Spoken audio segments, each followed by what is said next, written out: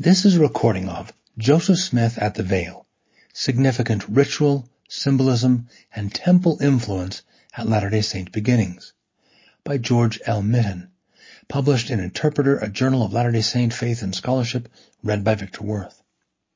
Abstract.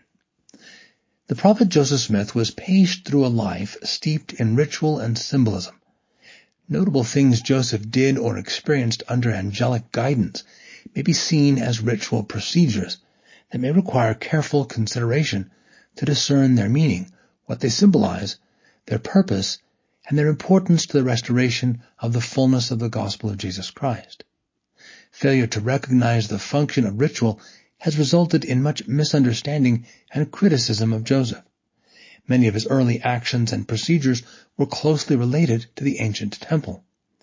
They amount to an anticipation and witness of the temple and its coming restoration through him. This will be illustrated in several ways, including the manner in which Joseph received and translated the plates of the Book of Mormon, a witness of Jesus Christ. As with many prophets of old, some of the details of sacred events in Joseph Smith's life can be viewed as richly symbolic. Pondering some of these elements may enhance our appreciation of his calling and ministry. Failure to consider and more fully appreciate the function of symbolic and ritual procedures as guided by revelation and the angels has caused much criticism and lack of understanding about Joseph, his motivation and purposes. An underappreciated aspect of the gospel restoration is that he received revelation or direction related to the ancient temple at an early time in his prophetic calling. Some of the sacred or symbolic events in his life involve temple-related motifs that may be seen as anticipating the restoration of the temple concept and underscore its great importance. The Church of Jesus Christ of Latter-day Saints also has passed through symbolic happenings that may be seen as a recapitulation of important events in ancient sacred history. Such were experienced by both Joseph Smith and the Church. Prominent for the Church is the occurrence of the visions and revelations received by many at the dedication of the Kirtland Temple in Ohio, where the saints, quote, regarded their experiences as a continuation of the Pentecostal experience recorded in the Acts of the Apostles, close quote.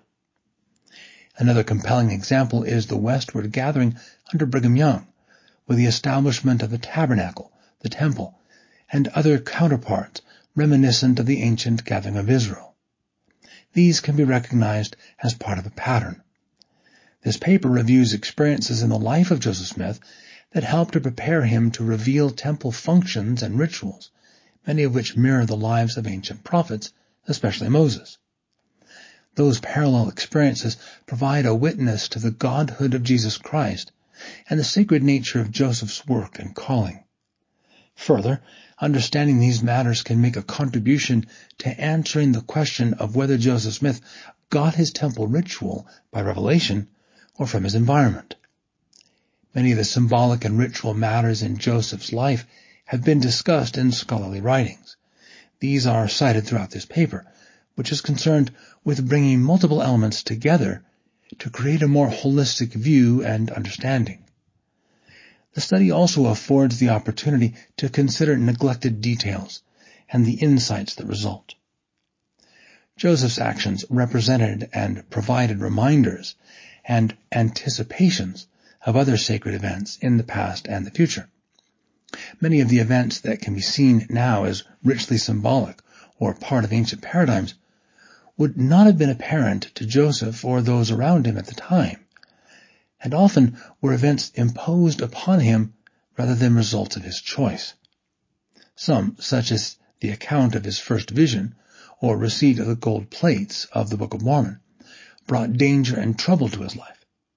However, a watchful God assured that early events were helpful learning experiences for him and preparatory for later revelations. Illumination followed by temptation.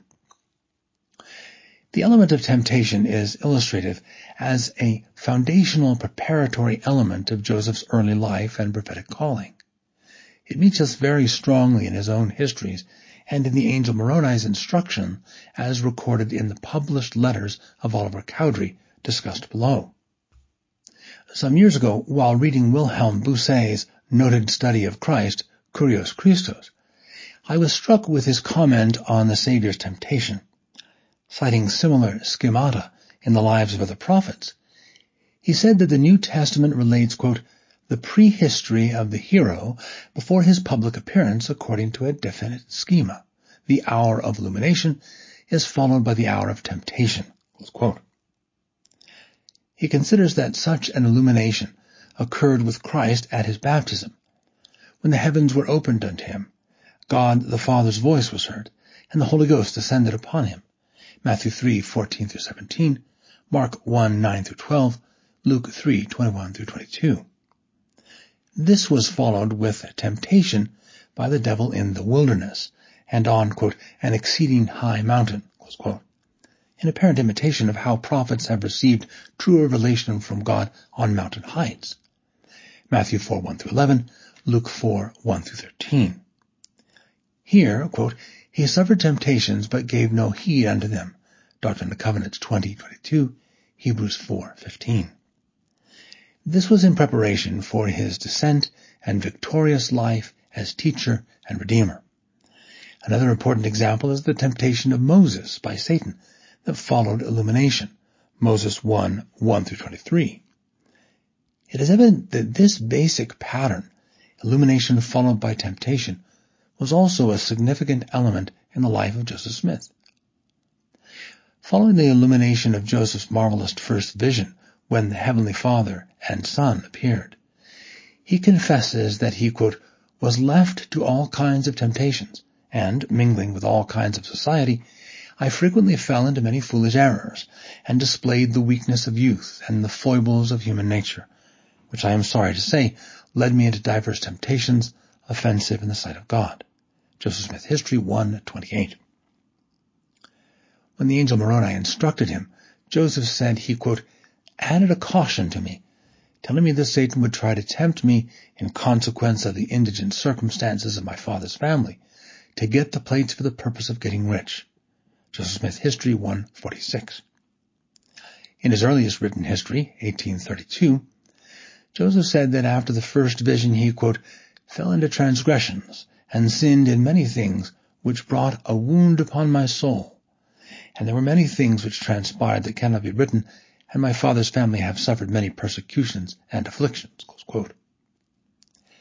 Joseph recounted that he had been tempted, and that Moroni had explained to him that he was, quote, left unto temptation, that thou mightest be made acquainted with the power of the adversary. Therefore repent and call on the Lord. Close quote. This last point from Moroni, that the process of temptation may be instructive and preparatory, is also given emphasis by that angel as related in Oliver Cowdery's published letters. Oliver summarized this concept as it applied to Joseph Smith. Quote, you see the great wisdom in God in leading him thus far, that his mind might begin to be more matured, and thereby be able to judge correctly the spirits. God, knowing all things from the beginning, began thus to instruct his servant. And in this it is plainly to be seen that the adversary of truth is not sufficient to overthrow the work of God. In this, then, I discover wisdom in the dealings of the Lord. It was impossible for any man to translate the Book of Mormon by the gift of God and endure the afflictions and temptations and devices of Satan without being overthrown, unless he had been previously benefited with a certain round of experience. And had our brother obtained the record, not knowing how to detect the works of darkness, he might have been deprived of the blessing of sending forth the word of truth to this generation. Therefore God, knowing that Satan would thus lead his mind astray, began at that early hour, that when the full time should arrive, he might have a servant prepared to fulfill his purpose. Close quote. Symbolic aspects of the Book of Mormon coming forth. Joseph Smith's recovery of the buried Book of Mormon on glorious golden plates is wonderfully symbolic, with a Christian perspective. As I have discussed in another paper, it is even a type of Christ, for the coming forth of the plates in brilliance from a rock box that was its hillside tomb at Cumorah can be interpreted as a type and similitude of the Lord's resurrection in glory from a rocky hillside tomb. The Book of Mormon title page says that it was to come forth, a term that may be inspired by 2 Nephi 27:10, which speaks of the sealed portion of the Book of Mormon that will come forth. Shortly before the passage in 2 Nephi 27:13 that motivated the three witnesses to implore Joseph for the opportunity to see the plates, Nephi used the same phrase earlier to describe how the Book of Mormon, after being hidden for so long, would come forth unto the Gentiles by the gift and power of the Lamb. 1 Nephi 13:35. See also came forth in verses 38 and 39, and how Nephite records would come forth in their purity. 1 Nephi 14:26. Earlier still in the translation process came Mormon 8 about the future role of the Book of Mormon, which would come forth, verse 34, among the Gentiles. Christ also used come forth 4 times in prophesying of the future Book of Mormon that was to come forth from the Gentiles to descendants of the Lehites, 3 Nephi 21:3-6, with the Book of Mormon also coming forth to the house of Israel in 3 Nephi 29:4. See related occurrences in Mormon 5:12 and 9:13. This widespread usage of come forth in prophecies about the emergence of the Book of Mormon, particularly in 2 Nephi 27, may well have influenced the choice of come forth on the title page, just as 2 Nephi 27 and other passages encountered near the end of the translation of the Book of Mormon appear to have influenced the verbiage in the testimony of the three witnesses. But the phrase come forth also refers to resurrection in both the New Testament and Latter-day Scriptures.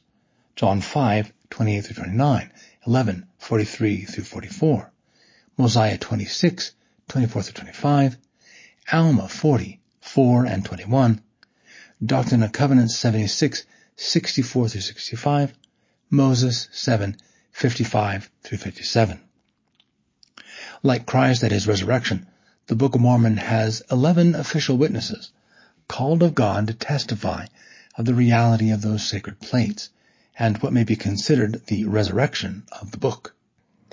It was a book, quote, to speak as if it were from the dead, 2 Nephi 27:13, CF Mormon 8:22-26, Moroni 10:27. Like the Savior, the Book of Mormon had heavenly origins, was rejected of men, was entombed and resurrected, and each apparently returned to heaven with angelic association. Acts 1:11, Joseph Smith History 1:60. Even as the Lord shall return again, it appears that the Book of Mormon plates are to be restored. 2 Nephi 27:11, Doctrine and Covenants 101, 32-34, 121, 27-28. It is a heavenly book, as further discussed below, with teachings from heaven preserved on plates by the Book of Mormon people.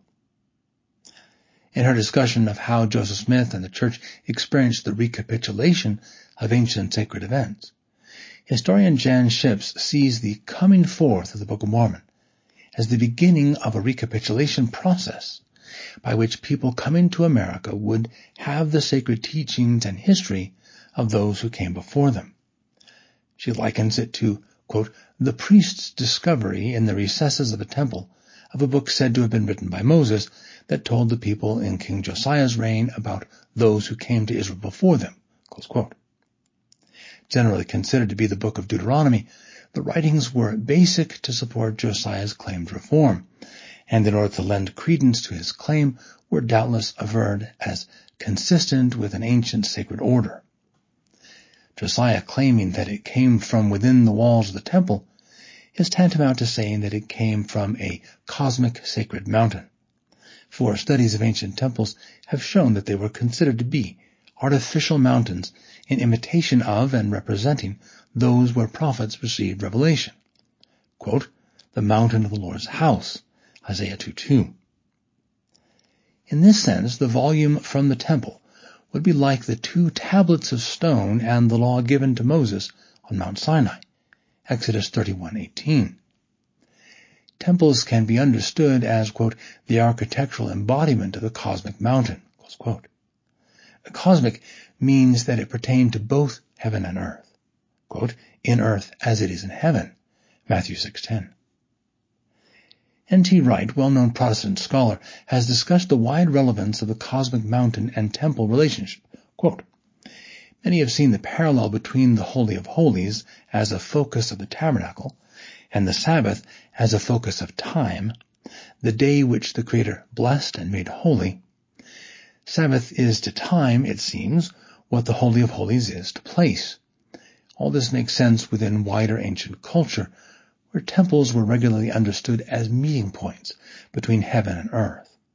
Temples were often seen as symbolic mountains, perhaps reflecting ancient beliefs, as with Olympus in Greece, or indeed Sinai, that the mountaintop swathed in cloud would be the likely divine dwelling place. Thus Mount Zion, the location of Yahweh's temple, is spoken of as a high mountain, despite being only a small hill overshadowed by an immediate neighbor. If you didn't have a mountain, you could substitute pyramids or ziggurats. Noah's Ark, the Tower of Babel, and Jacob's Ladder all fit here in different ways. Close quote. The Book of Mormon came forth from the hill Cumorah and provided pure writings from the past to support a gospel restoration and the establishment of a righteous order. The event shows Joseph Smith's latter-day participation in the primordial sacred pattern of receiving revelation at a cosmic mountain. This may be discerned when comparing the experience of Joseph Smith with Moses in his encounter with the divine on the mount. There Moses received tablets containing an engraved written law by which the people were to be ordered and governed. Exodus 31:18, Deuteronomy 5. To Joseph Smith, the engraved plates of the Book of Mormon provided writings with a similar purpose, and even included the Ten Commandments as revealed to Moses. That they were engraved is significant for both Moses and Joseph Smith, because it conveys a sense of permanence, or the eternal. The stone box on a sacred hill, as the place from which the Book of Mormon came forth, may be associated with even more symbolism than the theme of resurrection. Don Bradley has also pointed out the rich symbolism related to ancient Israel's Ark of the Covenant that is found in the Book of Mormon's association with the stone box. Not only did the stone box hold sacred relics from the Nephites, in addition to the gold plates, a breastplate, and the interpreters, that were analogous to those held in the Ark, but the box was also a repository for sacred scripture, as was the Ark. Deuteronomy 31:23-26. The Book of Mormon, coming forth from a sacred ark hidden on a cosmic mountain, resembles the Book of the Law, once stored in the ark, being found in the cosmic mountain of the temple by the priest Hilkiah. 2 Kings 22:8-13.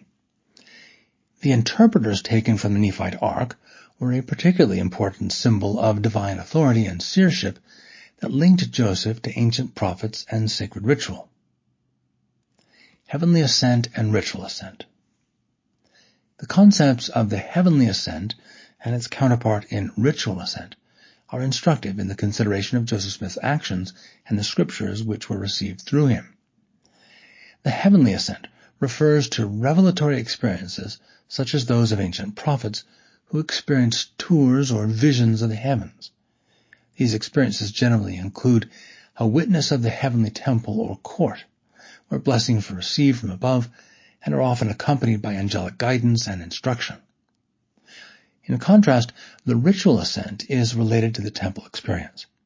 Temple rituals, quote, dramatically depict a figurative journey into the presence of God, while the heavenly ascent literature contains stories of exceptional individuals who experienced actual encounters with deity within the heavenly temple, the completion or fulfillment of the types and images found in earthly ordinances. Close quote. In considering Joseph's life, work, and heavenly commission, the ascent concept and historical events related to it meet us throughout. Here we will consider a few of many possible examples, with the hope that this topic will be amplified by future scholarship. Heavenly ascents are recounted in what are known as apocalyptic writings, forming a common thread with respect to the calling and authority of the prophets and the heavenly origin of their teachings and testimony. The ascent experience was not well understood by scholars of religion at the time of Joseph Smith. Since then, however, many informative apocalyptic accounts of the ascent of prominent prophets of the ancient past have been discovered and studied. Especially significant are those regarding Enoch, Abraham, Moses, and Isaiah. Insights from such writings serve to help understand many biblical passages, and likewise the ascent to heaven matters that pertain to Joseph Smith. The Book of Mormon offers much on heavenly ascent.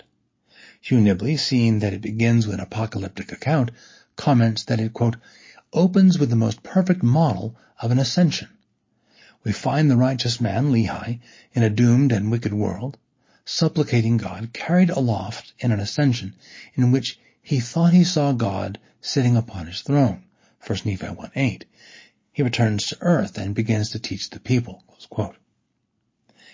That he was carried aloft in his vision is an important consideration. For Lehi observed that God's, quote, throne is high in the heavens. 1 Nephi 1:14. His son Nephi had a similar revelation when, quote, caught away in the Spirit of the Lord into an exceedingly high mountain. 1 Nephi 11:1. Compare the ascension of the brother of Jared, who, quote, went forth unto the mount, close quote, with its, quote, exceeding height, Ether 3:1 and 4:1. Moses also was, quote, caught up into an exceedingly high mountain, close quote, to receive revelation. In a parallel to Moses, Joseph Smith received the golden plates at a place which he described as, quote, not far from the top, close quote, of a, quote, hill of considerable size and the most elevated of any in the neighborhood. Joseph Smith History 1:51. Although Cumorah is a substantial hill, it is, of course, nowhere near the height of Sinai. But there was nothing like Sinai in the area where Joseph lived. He emphasizes a contrast with other elevated points. Cumorah was seen, quote, to rise to a height considerably above any of those surrounding in any direction, close quote. Making the comparison of the greater height, Joseph shows that he deems this fact to be of significance. Oliver Cowdery also saw the need to stress this relationship. Quote, I think I am justified in saying that this is the highest hill for some distance, close quote. An analogy is Christ giving the Sermon on the Mount, seen by the early Christians as a parallel to Moses teaching from the much greater elevation of Sinai, in spite of the small height of the gentle hill near the shore of Lake Galilee that is commonly believed to be the site of that sermon. Elevated sacred sites in the Book of Mormon likewise need not be gargantuan, including the mount where the brother of Jared had his encounter with the Lord, Ether 3. The mount near the place Bountiful, where Nephi often went to commune with the Lord, 1 Nephi 18:3. The tower from which King Benjamin spoke, Mosiah 2. The tower in his garden where Nephi II prayed, Helaman 7:10-14. The hill Shim, where the Nephite records were stored, Mormon 1:3. The counterfeit sacred tower, the Zoramites, known as the Rameumptom, Alma 31:8-21. Or the hill Cumorah, to which Mormon transferred all the Nephite records except those that he turned over to Moroni, Mormon 6:6. Citations to things to or from on high are significant because they allude to heaven, such as when the early Jaredites were, quote, taught from on high, Ether 6:17, or when being, quote, endowed with power from on high, close quote, occurs through temple ritual, Doctrine and Covenants 105:11, cf. Hebrews 1:3, 2 Nephi 4:24, Doctrine and Covenants 20:8. These are symbolic ritual counterparts to actual ascent that nevertheless provide similar or related instruction and blessings and can give rise to confirming spiritual experiences. References to what was revealed on mountains or with heaven opened, or to elevated places such as the upper room, site of the Last Supper, bear relationship to the heavenly ascent, Mark 14:15, Luke 22:12, cf. Acts 1:13. Their sacred use makes them temple-like places. Such terms of elevation reflect what scholars have considered a vertical typology in the Scriptures, which concept recognizes, quote, that a temple was an earthly replica of the heavenly divine abode, close quote. With experiences of heavenly ascent, it is not always possible to distinguish what type of ascent it is, actual, visionary, ritual, or a combination of these. Even the Apostle Paul, who was, quote, caught up to the third heaven, close quote, said, quote, whether in the body or out of the body I cannot tell, 2 Corinthians 12:2-3. The prophet Joseph Smith expressed the same when the, quote, heavens were opened, close quote, in connection with the administration of the ritual endowment of the Kirtland Temple. Quote, I beheld the celestial kingdom of God and the glory thereof, whether in the body or out I cannot tell. Doctrine and Covenants 137:1. When Lehi had his ascent experience, the scripture says that, quote, being overcome with the Spirit, he was carried away in a vision, even that he saw the heavens open, and he thought he saw God sitting upon his throne, surrounded with numberless concourses of angels in the attitude of singing and praising their God. 1 Nephi 1:8. One concourse or assembly surrounding could have been a large gathering, but to have groups too numerous to be counted, it would have been very grand indeed. As part of his experience, Lehi may have been shown a visionary flashback to an important occasion, perhaps to when Christ was called to be the great creator and redeemer. The vision was informative and part of a great blessing and calling for Lehi. The Lord also came down and appeared to him, and he greatly rejoiced because of the things he had seen, which the Lord had shown unto him. 1 Nephi 1:11-15. The entire chapter shows Lehi's participation in the purposes of the heavenly divine council, the source of his instruction and prophetic authority. John W. Welch has carefully studied and outlined the chapter, finding, quote, that by this experience, which compares closely with the so-called council visions of Old Testament prophets, Lehi became a prophet, close quote. The vision of God on his throne, surrounded by the angels, referred to by scholars as a throne theophany, is an important aspect of the prophetic calling. That he had received a commission is evident from how he, quote, went forth among the people and began to prophesy and to declare unto them concerning the things which he had both seen and heard. 1 Nephi 1:18. The Lord then appeared and, quote, said unto him, Blessed art thou, Lehi. Thou hast been faithful and declared unto this people the things which I commanded thee. 1 Nephi 2:1. Lehi's ascent experience assists in better understanding similar events in the life of Joseph Smith. The probability should be considered that Joseph Smith's first vision of the Father and the Son was a divine council vision that included a heavenly ascent or similitude. After receiving a vision of God and his glory at an elevated place, Moses was, quote, left unto himself, close quote, and, quote, fell unto the earth, close quote, losing, quote, his natural strength, Moses 1:9-10. Similarly, after Joseph's comparable vision in glory, he said, quote, when I came to myself again in the grove, I found myself lying on my back, looking up into heaven, close quote, and, quote, I had no strength, Joseph Smith History 1:20. The account of Lehi is similar. Quote, he saw and heard much, close quote, and, quote, cast himself upon his bed, being overcome with the Spirit and the things which he had seen, close quote. And what he witnessed in his ascent vision is summarized, 1 Nephi 1:6-8. In comparing Joseph's accounts of the first vision, it is informative that he recalled, quote, my mind was taken away from the objects with which I was surrounded, and I was enwrapped in a heavenly vision, and saw two glorious personages, close quote, and that, quote, I saw many angels in this vision, close quote. This appears like a throne theophany, where, like Lehi, he, quote, saw and heard much, close quote. Anciently, quote, it was considered the mark of a true prophet that he had seen and heard the proceedings of God's divine counsel, close quote. Joseph had a vision of the Father and Son on several occasions, and some of his associates did also, or participated with him to some extent. On the third floor of the Kirtland Temple, he met with other leaders, quote, the heavens were opened upon us, and I beheld the celestial kingdom of God, and the glory thereof, Also the blazing throne of God, whereon was seated the Father and the Son. Doctrine and Covenants 137, 1-3. With Sidney Rigdon he received the great vision of the degrees of glory, in which, quote, the glory of the Lord shone round about us, and we beheld the glory of the Son, on the right hand of the Father, and received of his fullness, and saw the holy angels, and them who are sanctified before his throne, worshipping God and the Lamb, who worship him forever and ever.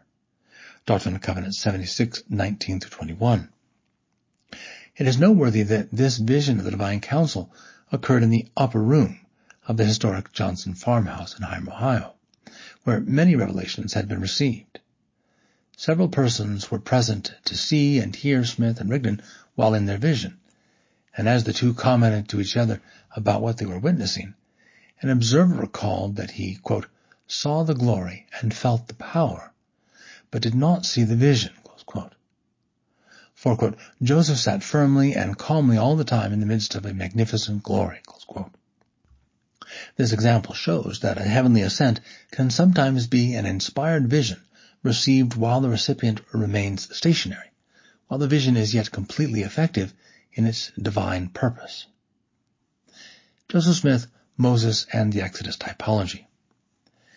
It would be difficult to place too much emphasis on the importance of parallels in the experiences of Joseph Smith and Moses, of which the ascent is a most significant. The Book of Mormon contains an ancient prophecy from Joseph in Egypt that a seer would come in his posterity that would be, quote, like unto Moses. 2 Nephi 3:9, see also Moses 1:41. Doctrine and Covenants 28, 2-3.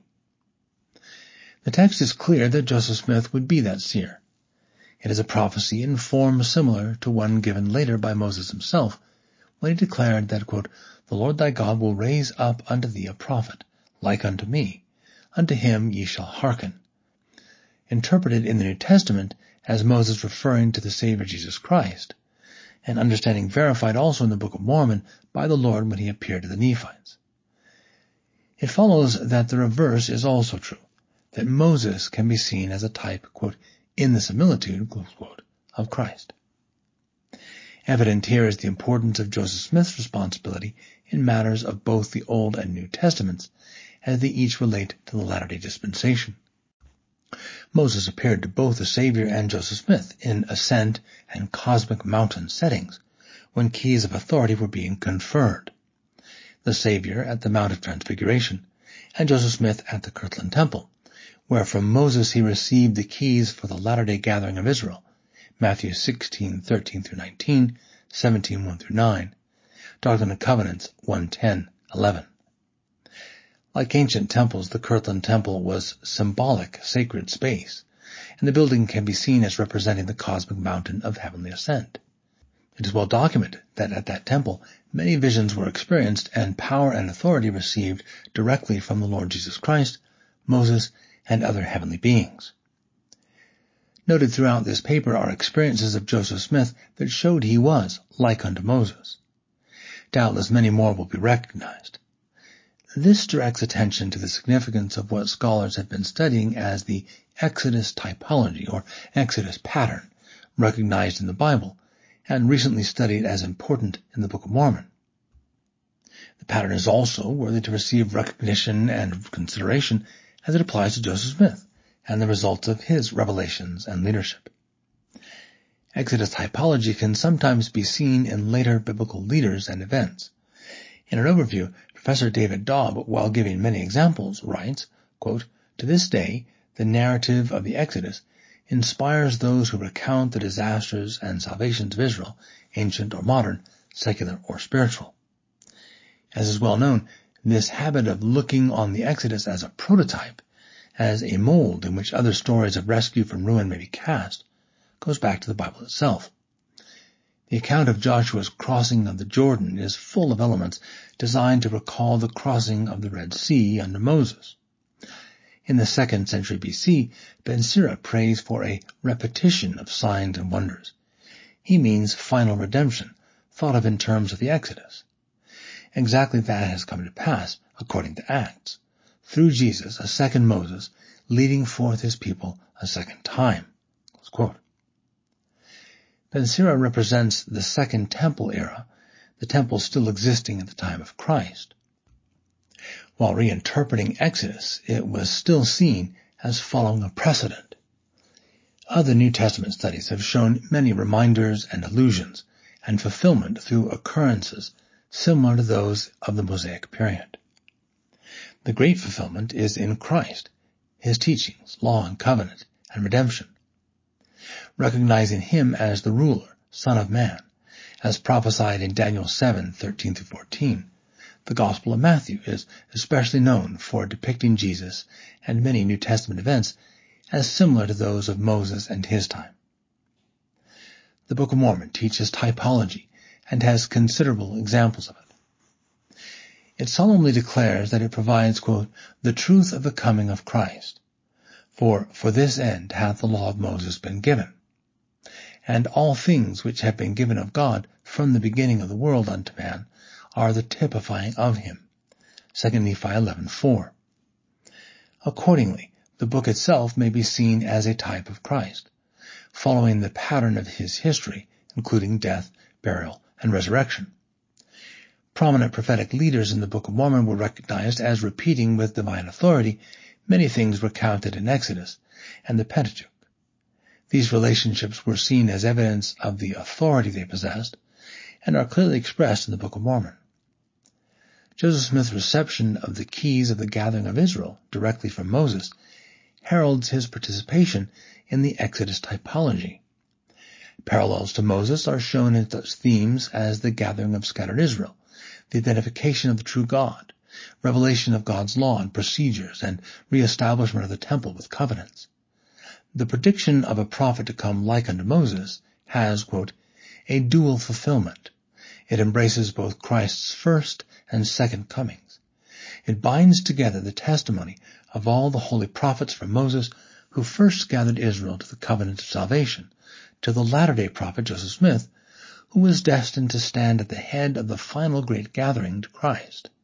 It seals the Old Testament to the New Testament and the testimony of the Old World to that of the New World. Close quote. The Exodus pattern continued with the church in the West under Brigham Young. In many ways it continues today, notably in continuing revelation, the latter-day gathering of Israel, the establishment and authoritative operation of temples with covenants, and anticipation of future gathering unto the millennium, all with the restored fullness of the gospel of Jesus Christ. Ascent and temple in the New Testament. There's growing recognition that the ancient temple and the concepts and practices related to it were of great significance to the early Christians. This realization is supported by the extensive work of Margaret Barker. Her studies describe a temple theology, which considers Christianity as having brought a restoration of the theology of the first temple, Solomon's temple. That was, of course, the temple that came in fulfillment of what Moses began, an aspect of the Exodus typology. Barker explains that, quote, the world of the temple was the world of the first Christians, and they expressed their faith in terms drawn almost exclusively from the temple, close quote. Because of this, it is necessary to appreciate the importance of the ancient heavenly ascent concept in the New Testament, especially as it relates to the temple. This is essential to better understand the meaning of Joseph Smith's experience as he recovered and translated the Book of Mormon. While many apocalyptic writings on the ascent concern Old Testament prophets, such accounts were preserved by early Christians or Jews, and the concept is pertinent in the New Testament as well. There, the book of Revelation, or Revelation of John, is an apocalyptic book, with heavenly ascent and revelation at the throne of God. Prominent is the heavenly book concept, where, like Lehi in the Book of Mormon, the prophet is informed by having been given a book to read as part of the ascent experience. Most profound is the actual ascension of Christ to heaven after the resurrection. Also notable is the Old Testament visionary concept of Jacob's ladder. Quote, a ladder set up on the earth, and the top of it reached to heaven, and behold, the angels of God ascending and descending on it. Genesis 28:12. This ladder of heavenly ascent is found also in the New Testament. where Jesus is its fulfillment and personification. Quote, "Hereafter ye shall see heaven open, and the angels of God ascending and descending upon the Son of Man." John 1:51. Such references to the open heaven are of importance. For example, Matthew 3:16, Mark 1:8-11, Luke 3:21, Acts 7:56, Revelation 19:11, Ezekiel 1:1, as are the sacred events and revelations on mountainsides that represent the heavenly temple or court above. These would include the Mount of Transfiguration, Matthew 17:1-8, Mark 9:2-8, Luke 9:28-36, 2 Peter 1:16-18, and of particular interest as related to ascent, the Sermon on the Mount, Matthew 5-7. In a perceptive study on the Sermon on the Mount, John W. Welch has summarized the evidence for the first Christians seeing Moses as a type of Christ, and the sermon a revelation delivered from a sacred mount in parallel with that of Moses on Mount Sinai. His study also provides a remarkable and detailed analysis of the sermon, showing its very close relationship to the themes of the ancient temple. Significantly, Welch finds that, quote, "temple themes provide an ultimate unity to the Sermon on the Mount by allowing readers to see it as an ascent text. More than ethical wisdom literature, this text begins by placing its hearers in a lowly state, and then, step by step, guides them to its climax at the end, entering the presence of God." Close quote. The Two Powers and the Visions of Heaven. Oliver Cowdery published an informative letter about Joseph Smith's learning and experience while obtaining the Book of Mormon plates on Hill Cumorah's Heights. He presumably received details from Joseph and had his approval to publish them. Oliver describes Joseph's first revelation from the angel Moroni as the prophet, quote, "having been wrapped in the visions of heaven during the night, and also seeing and hearing in open day." Close quote. This shows his understanding that Joseph's visionary experience was more extensive than only the nighttime visit of the angel from on high. Indeed, it was the beginning of Moroni's instruction that continued the next day as he served as the angelic guide for Joseph's heavenly ascent at Cumorah. Note that Oliver uses the term visions of heaven in connection with the angelic visitation in the upper room of Joseph's home. This term is one that Joseph Smith used in regard to the first vision and other open heaven or ascent-related experiences. Following him, others of his associates used the term also, sometimes giving accounts of encounters and visions that exposed both the godly and the contrasting evil powers. This gave them more understanding of the opposition arrayed against them.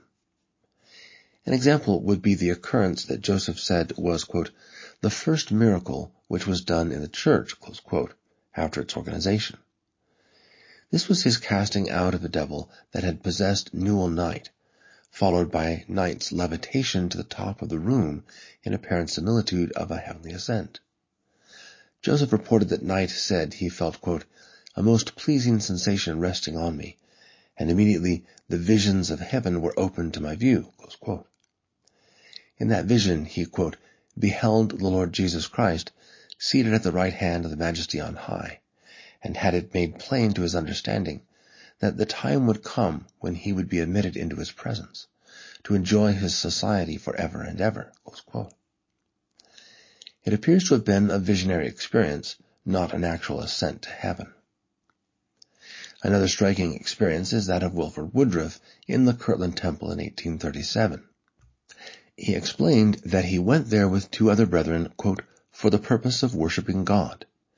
We entered one of the stands within the veils and fell upon our knees, and Satan appeared also, but not to worship God, but to deprive us of the privilege. Satan strove against us with great power. He at one time drove me from my stand, while I was striving with my brethren to enter into the visions of heaven." Close quote. After earnest prayer, quote, "Satan departed, the power of God rested upon us, and great things were shown unto us." Close quote. The Kirtland Temple was the scene of many visions, including Joseph Smith's vision of the celestial kingdom in Doctrine and Covenants 137, and of the Lord Jesus Christ declaring his acceptance of the temple and ancient prophets such as Moses conferring keys of authority in Doctrine and Covenants 110. Many others received visions there, as when Joseph brought together the high counselors of Kirtland who were anointed. He recalled that, quote, the visions of heaven were open to them also. Some of them saw the face of the Savior, and others were administered to by holy angels, for we all communed with the heavenly host. Close quote. On Joseph's ascent to the hill Cumorah, he said it was to, quote, where the messenger had told me the plates were deposited, and owing to the distinctness of the vision which I had had concerning it, I knew the place the instant I had arrived there. Close quote. This verifies that the angel Moroni had shown him a vision as part of his instruction. Oliver adds that, quote, two invisible powers were operating on his mind during his walk from his residence to Cumorah. The one urging the certainty of wealth and ease in this life had so powerfully wrought upon him that the great object so carefully and impressively named by the angel had entirely gone from his recollection, which occasioned a failure to obtain, at that time, the record. Close quote. Moroni, the angelic guide, appeared and explained to Joseph that he could not obtain it then, quote, because you have not kept the commandments of the Lord. Close quote. The angel sought Joseph's repentance because he was being tempted to seek for worldly riches rather than to accomplish the purposes of God. Here again is illumination followed by temptation. Oliver Cowdery recounts that then and there on the hill, Joseph sought forgiveness as he looked to the Lord Jesus Christ in prayer and was blessed with another marvelous vision. Quote, as he prayed, darkness began to disperse from his mind, and his soul lit up as it was the evening before, and he was filled with the Holy Spirit. And again did the Lord manifest his condescension and mercy. The heavens were opened, and the glory of the Lord shone round about him, and rested upon him. While he thus stood gazing and admiring, the angel said, look. And as he thus spake, he beheld the Prince of Darkness, surrounded by his innumerable train of associates. All this passed before him, and the heavenly messenger said, all this is shown, the good and the evil, the holy and the impure, the glory of God and the power of darkness, that you may know hereafter the two powers, and never be influenced or overcome by that wicked one. Close quote. This vision reveals another similarity between experiences of Joseph Smith and Moses. Cowdery could be recognizing here the likeness to Moses when he used the term glory of the Lord, which is used in Exodus 24:16-17 in describing the Lord giving revelation to Moses at Mount Sinai. The concept also appears in the book of Moses, where, quote, the glory of God was upon Moses, close quote, after being, quote, caught up into an exceedingly high mountain, Moses 1:1-2, and, quote, the glory of the Lord was upon Moses, so that Moses stood in the presence of God, Moses 1:31. The term is commonly used when the presence of the Lord is evident. For example, Exodus 16:10-11, Leviticus 9:4-6, Numbers 14:10, 2 Nephi 1:15, cf. Doctrine and Covenants 76:20, and Joseph Smith History 1:17. Both Moses and Joseph had revelation upon a cosmic mount where the two powers were both impressively manifested and contrasted. For Moses, this contrast is found in Moses 1:1-16. Joseph also experienced this contrast in his first vision. He said he was then, quote, seized upon by some power which entirely overcame me, power from an actual being from the unseen world, close quote, an, quote, enemy, close quote, that held him bound until the appearance of the Father and Son in their, quote, brightness and glory, Joseph Smith History 1:15-17. Such visions helped prepare him for the great opposition he faced after he received the Book of Mormon plates. They provided him a rich understanding of the opposing forces in what can be called the doctrine of the two ways.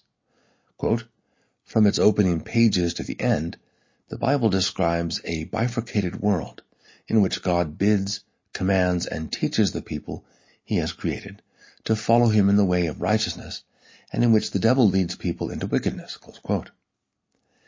This teaching is also found prominently in the Book of Mormon.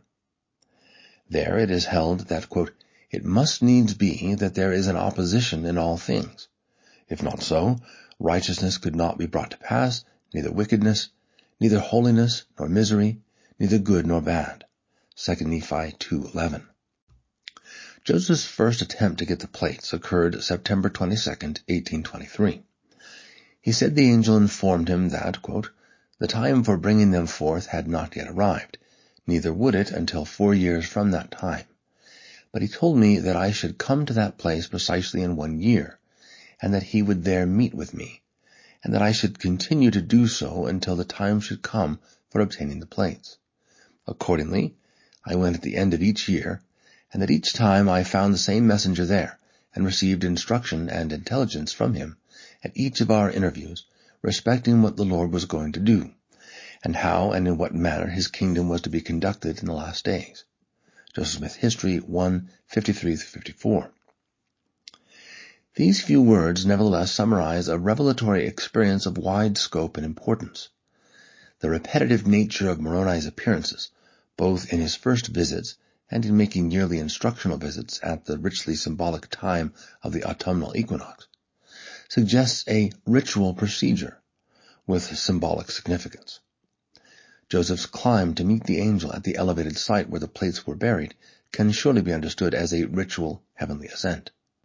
It was an ascent that culminated in the actual visit of an angel at the place made sacred by his presence and the revelation of the Lord Jesus Christ, and thereby a meeting at the ritual equivalent to the court of heaven above. It is clearly reminiscent of what the ancient high priest did in making an annual visit to the temple to seek revelation in the sacred space of the Holy of Holies, where the revealed and engraved law was kept. Since the temple is, quote, "an architectural cosmic mountain," entrance into the Holy of Holies by the high priest symbolizes ascent to the summit of God's holy mountain. Close quote.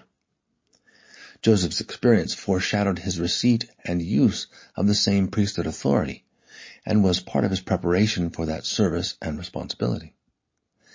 The annual meetings would have been important for Joseph Smith's understanding and development. There's an example of the detailed type of instruction Moroni could give in the description of his first meetings with Joseph. The yearly visits probably were likewise detailed, and doubtless included the receipt of visions for his instruction as occurred in the angel's first visits.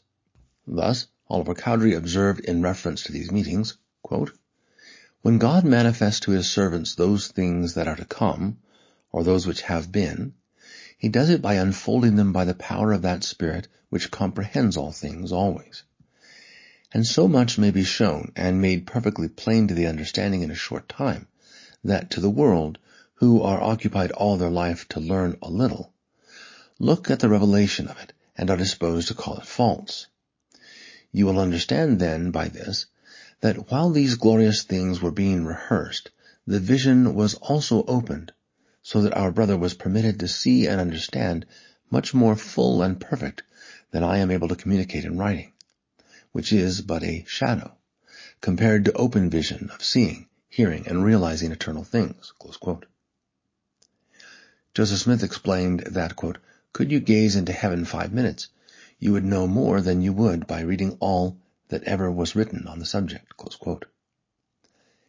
His received instructions and visions may include those things which were intended to be taught to others, and other things which were indescribable, or that he must keep to himself for his own awareness.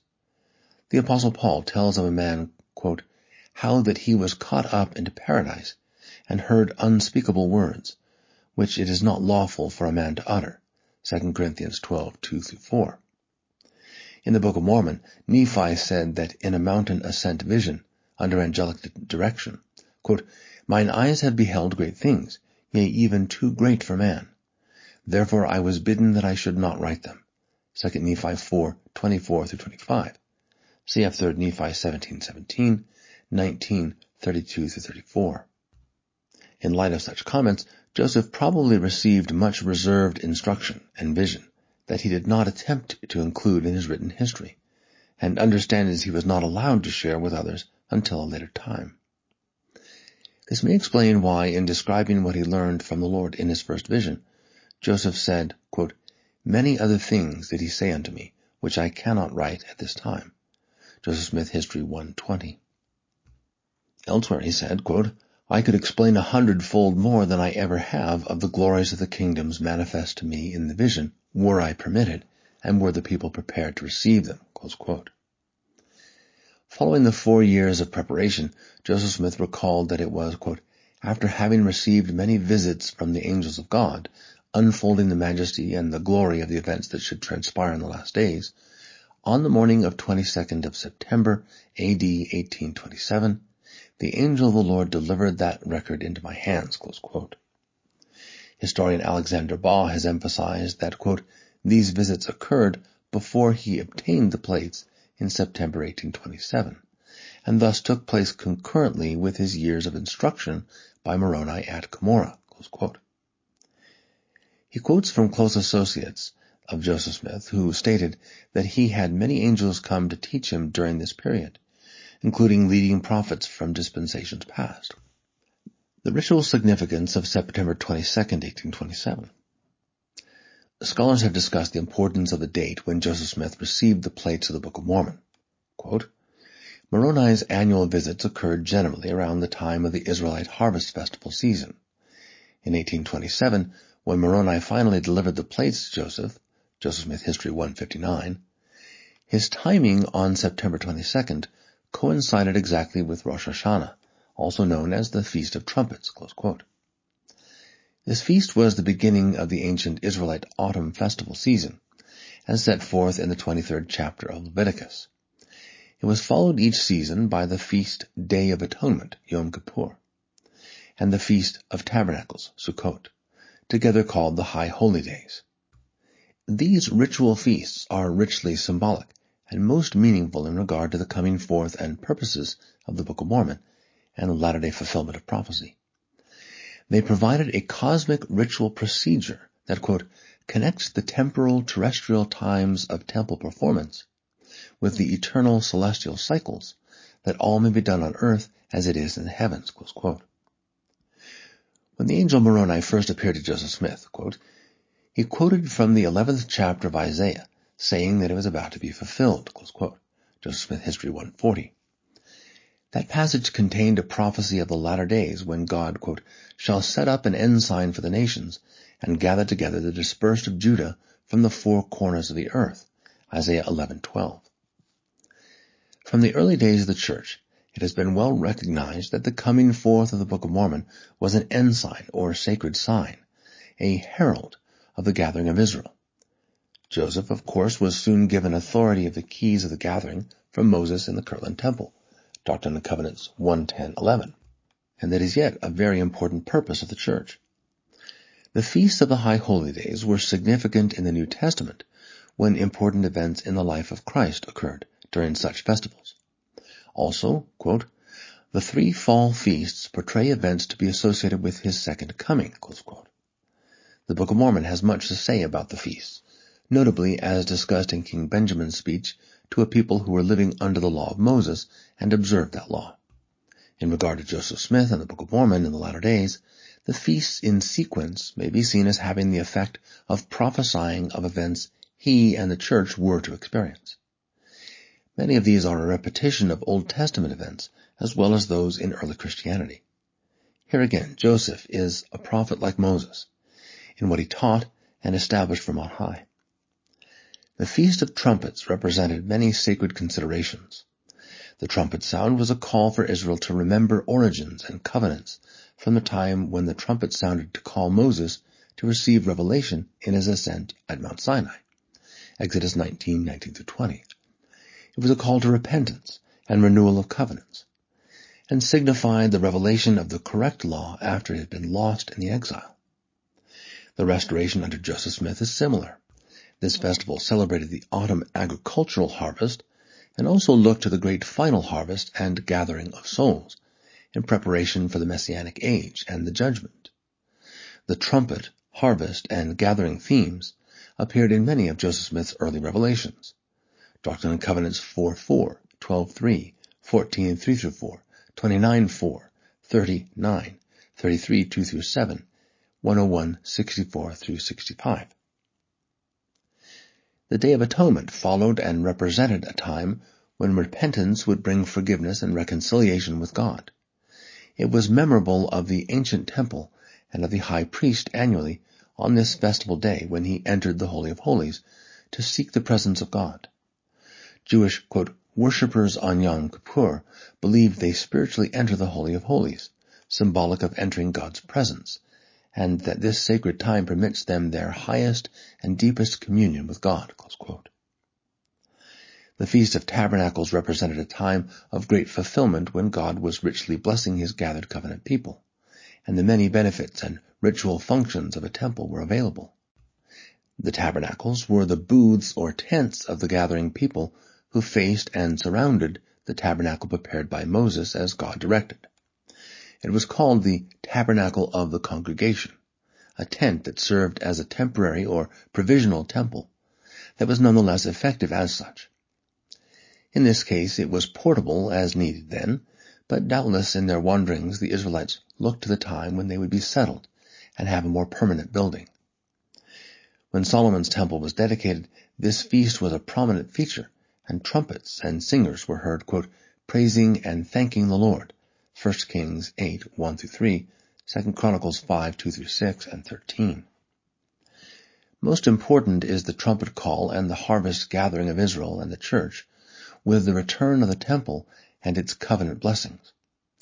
This is symbolized in the statue of an angel sounding the trump on many Latter-day Saint temples, like the call to repentance by that angel foreseen by John to restore the everlasting gospel and warn of the coming judgment. Revelation 14, 6-7. A sign and witness in the heavens. Another event, which occurred on September 22, 1827, provides striking evidence of the significance of the date when Joseph Smith received the plates. It was a vision in the heavens seen in Mendon, New York, by several persons who lived near each other and who were later prominent converts to the church after the Book of Mormon was translated and published. The vision was reported by Heber C. Kimball. I had retired to bed when John P. Green, who was living within 100 steps of my house, came calling upon me to come out and behold the scenery in the heavens. I woke up and called my wife and Sister Fanny Young, sister of Brigham Young, who was living with us, and we went out of doors. We looked to the eastern horizon and beheld a white smoke arise toward the heavens. As it ascended, it formed itself into a belt, and made a noise like the sound of a mighty wind, and continued southwest, forming a regular bow dipping in the western horizon. It grew wide enough to contain 12 men abreast. In this bow an army moved, commencing from the east and marching to the west. They continued marching until they reached the western horizon. The most profound order existed. Every man stepped at the same time. I could hear the steps. When the front rank reached the western horizon, a battle ensued, as we could distinctly hear the report of arms and the rush. No man could judge of my feelings when I beheld that army of men, as plainly as ever I saw armies of men in the flesh. This scenery was gazed upon for hours, until it began to disappear. After I became acquainted with Mormonism, I learned that this took place the same evening that Joseph Smith received the records of the Book of Mormon from the angel Moroni, who held those records in his possession. The next night, similar scenery was beheld in the west by the neighbors, representing armies of men who were engaged in battle. Brigham Young also saw the vision, although he was some 45 miles away at his home near Fort Byron. He recalled, The night the plates were found, there was a great light in the east, and it went to the west, and it was very bright, although there was no moon at the time. I gazed at it in company with my wife. The light was perfectly clear and remained several hours. It formed into men, as if there were great armies in the west. And I then saw in the northwest armies of men come up. It was a very remarkable occurrence. John Young Sr. and John P. Green's wife Rhoda were also witnesses. And Young declared, It It's one of the signs of the coming of the Son of Man, close quote. Orson F. Whitney, later to be called as an apostle, gave his interpretation when he published Kimball's account of the vision. Quote, "The heavens were bestirring themselves. The invisible world was up in arms. Truth and error were taking the field. The latter-day conflict had begun. The signs of the coming of the Son of Man were showing themselves in the heavens." Close quote. He saw it as a, quote, "wonderful foreshadowing, truly, of the warfare to be waged between the powers of good and evil, from the time truth sprang forth from the earth and righteousness looked down from heaven upon the boy Joseph, predestined to bring to light the buried records of the past." Close quote. Triumph over ritual folk magic. As portended by the heavenly vision, the conflict between good and evil was underway for Joseph Smith as it became known that he had the plates. He related that, quote, "No sooner was it known that I had them than the most strenuous exertions were used to get them from me. Every stratagem that could be invented was resorted to for that purpose." Joseph Smith History 160. He added that, quote, "Persecution became so intolerable that I was under the necessity of leaving Manchester and going with my wife to Susquehanna County in the state of Pennsylvania." Close quote. This would place them near his wife Emma's parents. In his poverty, Joseph was helped by Martin Harris to make the move. Joseph Smith History 161. Much of the opposition that Joseph faced, which forced him to move to a new location, was from those who knew him when he and his family were involved in what has been termed folk magic or folk ritual, which was very prevalent at the time. It was considered normal by many people of that period. Joseph was known even then for his gift of seership and the use of seer stones. This resulted in his participation with those who attempted to find and unearth buried treasure by ritual and spiritual procedures, sometimes considered magical. Many persons were engaged in this practice. They were often called money diggers, especially by those who ridiculed them. Some who had associated with Joseph caused him serious trouble as they sought to find and obtain the plates. They claimed they had as much right to them as Joseph did. Their determination shows they had a strong belief that Joseph could have the plates and that it was possible to obtain buried treasure by their ritual and spiritual practices. To illustrate, Mother Smith recalled a significant occurrence when, quote, 10 or 12 men were clubbed together with one Willard Chase, a Methodist class leader, at their head. And what was still most ridiculous, they had sent 60 or 70 miles for a certain conjurer to come and divine the place where the plates were secreted by magic art. Close quote. 4 years of instruction and receipt of the plates marked a crucial time for Joseph, as he had to learn to use his spiritual gifts only for the purposes of God.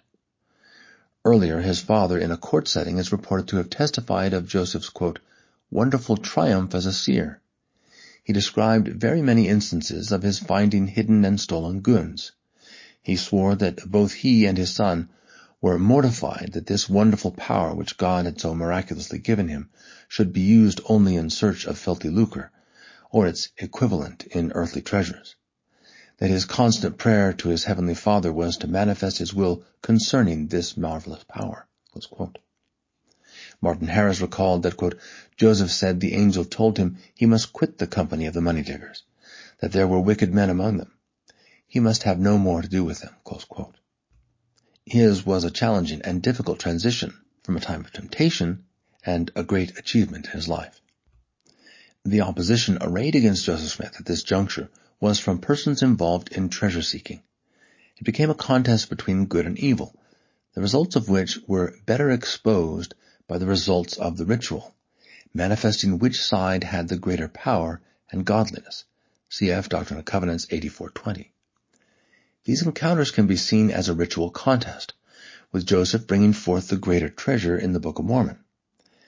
It also provides a basis better to compare Joseph's encounter and contest with that experienced by other prophets anciently, and even identifies another important way Joseph Smith was like Moses. In the case of Moses, he won his contest with the priests of Pharaoh with their counterfeit authority, quote, beating them at their own game, close quote, so to speak. Elijah, Peter, and Christ triumphed in similar contests, Christ overcoming the greatest ritual contest of all in the crucifixion and resurrection. Barton Harris was important in assisting Joseph to move to Pennsylvania. Harris was an, quote, honorable New York farmer, close quote, much respected in his community. When he learned that Joseph had the plates, he earnestly sought to learn about them, inquired much of the Smith family, and made it a matter of prayer. He said that God, quote, showed me that it was his work, by the still small voice spoken in the soul. Then I was satisfied that it was the Lord's work, and I was under covenant to bring it forth, close quote. Joseph Smith recalled, quote, we moved to Susquehanna by the assistance of a man by the name of Martin Harris, who became convinced of the visions and gave me $50 to bear my expenses, close quote. Joseph then recorded a matter of great importance, that Martin, quote, because of his faith and his righteous deed, the Lord appeared unto him in a vision, and showed unto him his marvelous work which he was about to do, close quote. This explains his strong motivation, and reveals the close guidance of the Lord in arranging the translation of the Book of Mormon. The history continues. Barton then came immediately to Susquehanna and said that the Lord showed him he must go to eastern cities and show to the learned the characters from the plates. What he showed them is now referred to as the Anton transcript, after Professor Charles Anton of Columbia College in New York, who has left his account of meeting with Martin Harris as described below. After his journey, Martin returned to Harmony, Pennsylvania to serve as a scribe to assist Joseph in the translation. Ritual and temple aspects of the Book of Mormon translation. Since the plates of the Book of Mormon became available and ready for translation by ritual procedures, it is important to recognize how this continued during the translation. These arrangements help establish that what was done was carried out under divine and angelic direction. At the time he began translation, Joseph Smith was in great poverty, yet under strict warning by the angel not to use the golden plates for gain, nor to show them to unauthorized persons. Joseph Smith History 1:42-46, cf. Mormon 8:14-16. He had to use what was at hand at the very small house where he stayed. It was reported that in the early period of the translation, Joseph had a blanket or curtain hanging between him and his scribe, quote, apparently used at an early point to shield the scribe from a view of the plates, spectacles, or breastplate, close quote. These restrictions are reminiscent of those anciently that limited access to the resurrected Christ, restricted to witnesses authorized by the Lord. They are in accord with the concept of seeing the Book of Mormon as a type of Christ. Martin Harris served as scribe during an early time of the translation. It is notable how the term was used anciently in literature among the Jews, where, quote, there is clearly some significant factor inherent in the standing of scribes that marks so many of them out as suitable recipients of divine revelation, close quote. Clearly, at important times in his life, Martin Harris was so inspired, and at the time he was scribe, he was soon to be one of the official witnesses who were shown the plates by the angel, and by the voice of the Lord, commanded to bear record of it. Their testimony is printed in editions of the Book of Mormon. Over his lifetime, Martin Harris was many times an informed witness for the Book of Mormon. Virtually all that is known about the setting and arrangement for the translation while he was scribe has come from him. Interestingly, it is in accounts from critical persons with whom he discussed it that his description has been preserved. While they gave a negative interpretation, their accounts are in basic agreement, and these persons unintentionally provide a basis for recognizing the reality of an important revelatory activity at the translation. Reverend John A. Clark, a minister in Palmyra, New York, who had interviewed Harris about his experience, claimed that, quote, Smith concealed behind the blanket, pretended to look through his spectacles or transparent stones, and would then write down or repeat what he saw, which, when repeated aloud, was written down by Harris, who sat on the other side of the suspended blanket, close quote. This was his negative interpretation and gratuitous assertion to have it appear that in having the blanket Joseph was deceiving his scribe in what he claimed to have and do. This, Clark said, despite what must have been a fervent witness by Harris after the divine revelations he had received. Apparently Harris witnessed to people wherever he went. Clark said that what Harris communicated to him, he also did, quote, subsequently to scores of people in the village, close quote. This may account for the description in the Palmyra Reflector, where the editor, in a series of articles, mocked Joseph Smith and his work. In one derisive article, it was said that, quote, Harris declares that when he acted as amanuensis and wrote the translation, as Smith dictated, such was his fear of the divine displeasure that a sheet, was suspended between the prophet and himself. Close quote. This description in a critical newspaper is the first mention of how the two men were separated during translation. There's a very different way to interpret the arrangement with the blanket or curtain that is enlightening and meaningful in the circumstances. It is clear that God placed his approval on this modest house and arrangement by conducting there a most important, extensive, and sacred activity. To begin the translation with Harris, in his humble situation, Joseph could have arranged the space in an intentional pattern to shield the sacred from unauthorized view, but also to provide a veil, a curtain, which was the most essential symbol of the temple. The temple veil separated, quote, the inner sanctuary or most holy place, the Holy of Holies, close quote, and where, quote, inner surfaces are said to have been gilded, close quote, to represent, quote, heaven on earth, close quote. With Joseph, the golden plates and other relics provided symbols of celestial light and glory at the heavenly place of God's throne, for gold often represented heavenly things. The basic symbolism of the temple veil and setting is clear. Quote, those who passed through the curtain passed from earth to heaven or from heaven to earth, close quote. In another report of how Harris described the setting, Professor Anton, who was visited by Harris in New York, gave some detail not included in Reverend Clark's summary. It appears in an 1834 letter to the editor of Mormonism Unveiled, in what may have been the first anti-Mormon book. Anton recalled, quote, this young man was placed behind a curtain in the garret of a farmhouse, and being thus concealed from view, put on the spectacles occasionally, or rather looked through one of the glasses, deciphered the characters in the book, and having committed some of them to paper, handed copies from behind the curtain to those who stood on the outside. Close quote. At the time of meeting with Anton, only a page of characters had been copied by Joseph. Later, the translation was written down by Harris on the other side of the veil. That the translation activity between Joseph Smith and Martin Harris took place in the garret is an important consideration, which I will explain later in this paper.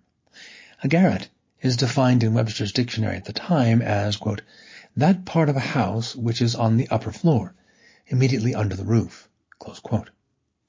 A later resident of the small house described it thus, quote, the Joseph Smith home was built of lumber having 2 rooms downstairs. When entering the house, one came into a hallway, and there a stairway led up to an attic or loft. The east end of this loft was boarded off into a room with a window looking toward the east. It was told that Joseph Smith did a lot of writing in this room, close quote.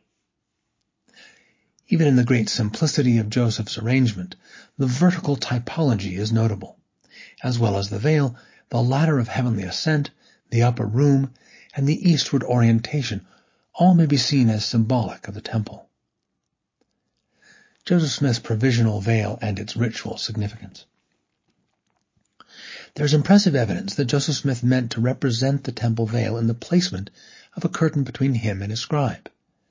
In addition to the recollections reviewed above, it is indicated by the remarkable number of symbolic features and associations in the arrangement, altogether specialized and most appropriate to his prophetic calling and purposes. Likely it was done in continuation of the angelic direction he had been receiving.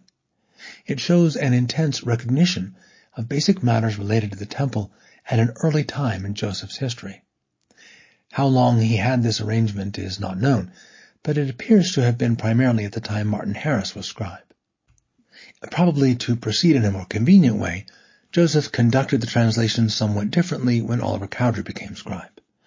But he may well have retained the veil at the room to keep temple similarity in the setting.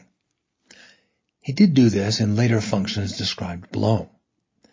With Harris, if even for a brief time, it was a symbol that helped witness the sacred nature of the translation effort and the divine approval of it. In one act, it provided a symbolic reminder of the sacred events in the past, showed the inspired purpose of what was proceeding at the time, and was an anticipation of things to come concerning the temple. It appears to have been a rite or ordinance for the prophet to perform, marking his authority and calling to do the work. Important considerations would include the designation and creation of sacred space. The translation of the Book of Mormon was a most sacred activity, and, quote, "It isn't the temple which makes the rites sacred, it is the rites that make the temple sacred," close quote. Joseph Smith's designation of sacred space provided a sanctuary, a holy place of refuge and safety, where the sacred procedures could be done. The concept of an upper room, a term for sacred space where such activity occurred, as at the Last Supper. It was used then and elsewhere by the early Christians, as in the day of Pentecost, and also in Latter-day Saint temples and other sacred places. It may apply here. Usage reflects elevation and the vertical typology. A ritual heavenly ascent.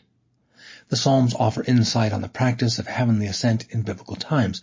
They refer to a complex of very great importance.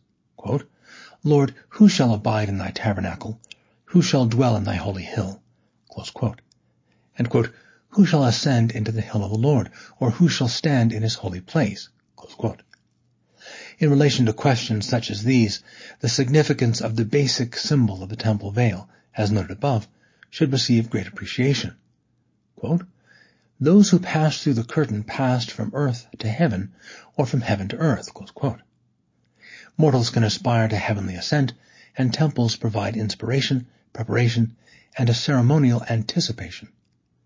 The ascent experience of Moses at the cosmic mountain of Sinai was followed by his establishment of a tabernacle as directed by the Lord, Exodus 25, 1-9. It functioned as a portable Sinai, and, quote, "the means by which a continued avenue of communication with God could be maintained," close quote. Joseph Smith could maintain such also, for with him the heavens were open, and an open canon of revelation had begun. The tabernacle contained a Holy of Holies, and during Israel's travels offered the functions and blessings of a temple, looking to the time when a more permanent temple would be available. In another way, he was, quote, "like unto Moses," close quote. Joseph Smith also had an arrangement that was a temple forerunner. It provided a tabernacle-like function and a portable or remote Cumorah, his cosmic mountain of heavenly ascent, where revelation was received. Entrance into the sacred space of the Holy of Holies was the ritual equivalent of such an ascent. Similarities to the Holy of Holies. There was much in both Joseph Smith's arrangement and his sacred activity that created sacred space like the Holy of Holies. In many respects, there was a recurrence of some of the type of actions done and experienced in the ancient Holy of Holies. The high priest was permitted to enter and to seek the presence of the Lord, and to receive revelation for his people. Of Martin Harris it was reported, quote, "He says he wrote a considerable part of the book, as Smith dictated, and at one time the presence of the Lord was so great that a screen was hung up between him and the prophet." Close quote. Joseph Smith had received with the plates, and still possessed them during the translation, important objects associated with the ancient high priest. These included the Urim and Thummim and breastplate, Joseph Smith History 135. At this stage in Joseph's prophetic calling, he functioned in significant respects like that high priest in a Holy of Holies. Joseph behind the veil betokened the return of divine authority. Nearby, at the hands of heavenly authorities, he was ordained to have the priesthood on a permanent basis. Joseph Smith History 1, 68-72. A representative Ark of the Covenant. In his holy space beyond the veil, Joseph Smith had the golden plates of the Book of Mormon and other sacred and memorial relics. They were in a wooden chest he obtained to receive the items from the ancient Nephites that were buried at Cumorah. I infer that his attitude and that of Martin Harris toward this chest and its contents show that they regarded it as a sacred counterpart to the wooden chest of the biblical Ark of the Covenant. A symbol of access to God's presence and revelation, it was not so ornate or covered with gold, but it did have the golden plates and other items helpful to Joseph at the time. Notably, a most important thing about the original Ark is that it contained the law in an engraved Decalogue, the Ten Commandments, essential to the covenant. The engraved golden plates also contained the Decalogue, and other parts of the law of Moses had by the Nephites. Emphasis on the law marks the plates and the Book of Mormon as a witness of the covenant being established by the Lord in the new dispensation. Quote, in its unparalleled focus on the messianic message of the Savior of the world, the Book of Mormon is rightly referred to as God's new covenant with the house of Israel. Close quote. It underscores the very Christian nature of what Joseph Smith was called to do and how relationships with the ancient dispensation are interpreted. Reception and reading of a heavenly book. In the first chapter of the Book of Mormon, the prophet Lehi experiences an ascent to the heavenly realm. He is given a book to read, like prophets in apocalyptic accounts, receiving information and teachings needed to enlighten the people when returning to them. Of very important interest for the Book of Mormon is the motif of the heavenly book, such as Lehi was given to read in connection with his ascent. Quote, the heavenly book motif appears throughout the Judeo-Christian scriptures, but it truly comes into its own in apocalypses, where it is ubiquitous. Close quote. In his classic study of this concept, the Swedish scholar Wittengren found that, quote, few religious ideas in the ancient Near East have played a more important role than the notion of the heavenly tablets, or the heavenly book. The oft-recurring thought that the heavenly book is handed over at the ascension in an interview with a heavenly being. Close quote. Joseph Smith received such from the angel Moroni in his ritual heavenly ascent at Cumorah. While translating, he had an experience similar to that of other prophets, as he read from the Book of Mormon, while in the ritual equivalent of the heavenly realm. The writings assist him on the other side of the veil as he descends from heaven to earth to teach his followers. That he obtained and possessed writing and teachings from above helps provide evidence of his divine authority and doctrinal truth. Wittengren commented that the heavenly book is, quote, the external sign of initiation into the heavenly secrets, close quote. The descent and incarnation of the Lord and the book. In my essay that describes how the Book of Mormon typifies Christ by passing through similar and symbolic events, I discussed how the descent and incarnation of the Lord can be considered as having a counterpart in the book. When the translated words went from one side of the veil to the other, from a ritual viewpoint, the book descended from heaven to earth. John's Gospel says that, quote, the Word was made flesh and dwelt among us, John 1:14. Following their impression of John's statement, at times Christians have deemed the Bible to be an incarnation or an embodiment of the teachings from above in a form compatible on earth. This is an interesting and plausible analogy. Some early Christian writers considered Christ as text. Being closely associated with the heavenly book, the Lord can be seen as the personification of it, possessing and expressing the wisdom and teachings from above. As with biblical scriptures, the Book of Mormon, as a heavenly book, may be regarded as descended to an incarnation parallel to that of the Lord. Protection of the sacred. Joseph Smith first saw the golden plates where they had been deposited, buried at Cumorah. He tried to take them, but was forbidden by the angel. Quote, on attempting to take possession of the record, a shock was produced upon his system by an invisible power, which deprived him of his natural strength. Close quote.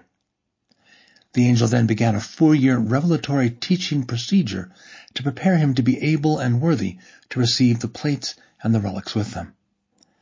The Book of Mormon contained a warning for the Latter-day translator, which stressed that the sacred objects should only be shown as authorized by the Lord.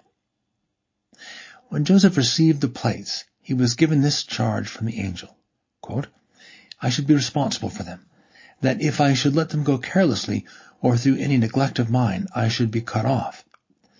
But that if I would use all my endeavors to preserve them until he, the messenger, should call for them, they should be protected. Close quote. Joseph's protective actions that limited access or view show that he recognized the gravity and seriousness of the matter. He would have been aware that in the strictness of Old Testament times, access to the tabernacle or to the Ark of the Covenant without permission was punishable by death. The angel had said to him that when he received the plates, quote, "I should not show them to any person, neither the breastplate with the Urim and Thummim, only to those to whom I should be commanded to show them. If I did, I should be destroyed." Close quote. And scribe Martin Harris was also sensitive to this. Of the translation interpreters or Urim and Thummim, he said, quote, "We had a command to let no man look into them, except by the command of God, lest he should look aught and perish." Close quote.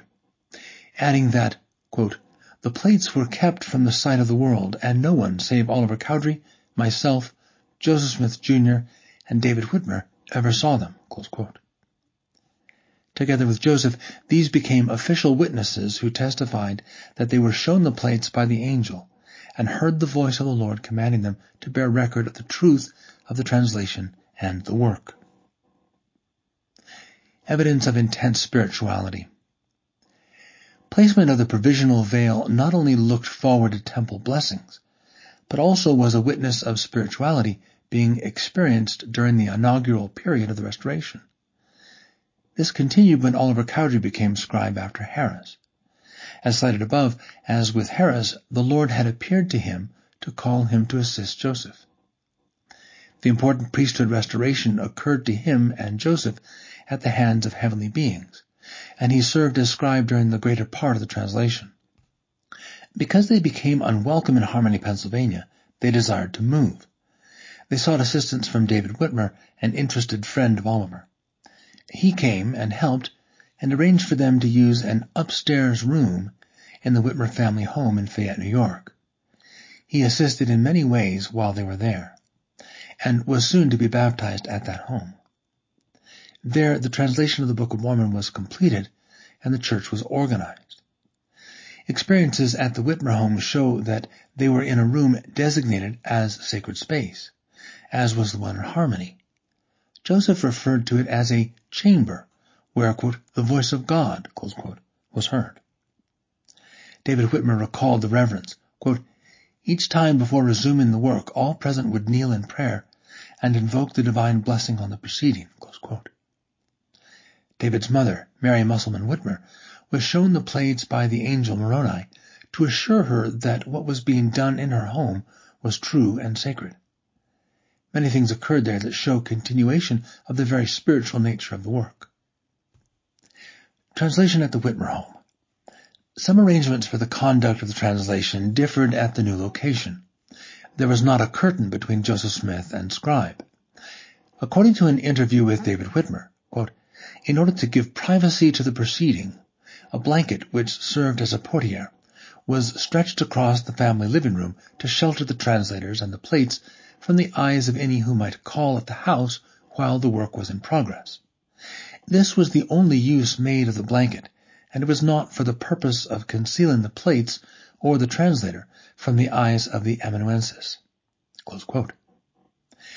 Nevertheless, in the very small house it could still be considered as having a temple-like veil function, which limited access, observation, or interruption of the sacred activity in the upper room.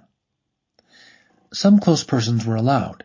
David Whitmer's sister Elizabeth, wife of Oliver Cowdery, the scribe, described the translation procedure there. Quote, "I cheerfully certify that I was familiar with the manner of Joseph Smith's translating the Book of Mormon. He translated the most of it at my father's house. And I often sat by and saw and heard them translate and write for hours together. Joseph never had a curtain drawn between him and his scribe while he was translating. He would place the director in his hat and then place his face in his hat so as to exclude the light, and then read to his scribe the words as they appeared before him." Close quote. It is important to note that, quote, "Elizabeth asserts that the translation at the Whitmer home was performed using the translation instrument in the hat, thus eliminating any need for a curtain to shield the Nephite interpreters and the plates from view." Close quote. Joseph may not even be reading directly from the plates at this time, but received the translation through his seer stone with his face covered. This supports the belief that he was not reading from a manuscript, but receiving revelation. Further, Elizabeth's mention that there was no curtain between him and scribe applies to the time of her observation. Quote, "The fact that Elizabeth felt the need to make such a statement at all strongly implies that there was still a story in circulation among the Latter-day Saints that a curtain was used in the translation process." Close quote. It is not a denial of the veil between Joseph and Martin Harris earlier. Oliver B. Huntington recorded in his journal his conversation with Sarah Conrad, who was a young housekeeper who lived and worked in the Whitmer home. She was there, quote, "when Joseph Smith and Oliver Cowdery were translating the Book of Mormon in the upper room of the house, and she, only a girl, saw them come down from the translating room several times when they looked so exceedingly white and strange, that she inquired of Mrs. Whitmer the cause of their unusual appearance. But Mrs. Whitmer was unwilling to tell the hired girl the true cause, as it was a sacred holy event connected with a holy sacred work which was opposed and persecuted by nearly everyone who heard of it. The girl felt so strangely at seeing so strange and unusual appearance, she finally told Mrs. Whitmer that she would not stay with her until she knew the cause of the strange looks of these men. Sister Whitmer then told her what the men were doing in the room above, and that the power of God was so great in the room that they could hardly endure it. At times angels were in the room in their glory, which nearly consumed them." Close quote. Sarah Conrad soon joined the church and remained faithful. Quote, "She would eventually marry in the church, come west with the saints, and die in Provo, Utah at the age of 92. Close quote. Very significant is her account of seeing Joseph and Oliver with shining faces as they came down from the symbolic equivalent of the cosmic mount. It lends credence to her report that it is known that many others saw Joseph's, quote, "radiance of countenance," close quote, at times when he was inspired.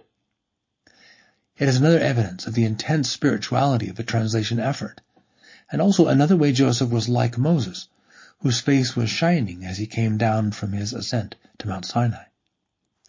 It provides a reminder that the Savior's, quote, "face did shine as the sun, and his raiment was white as the light," close quote, as on the Mount of Transfiguration.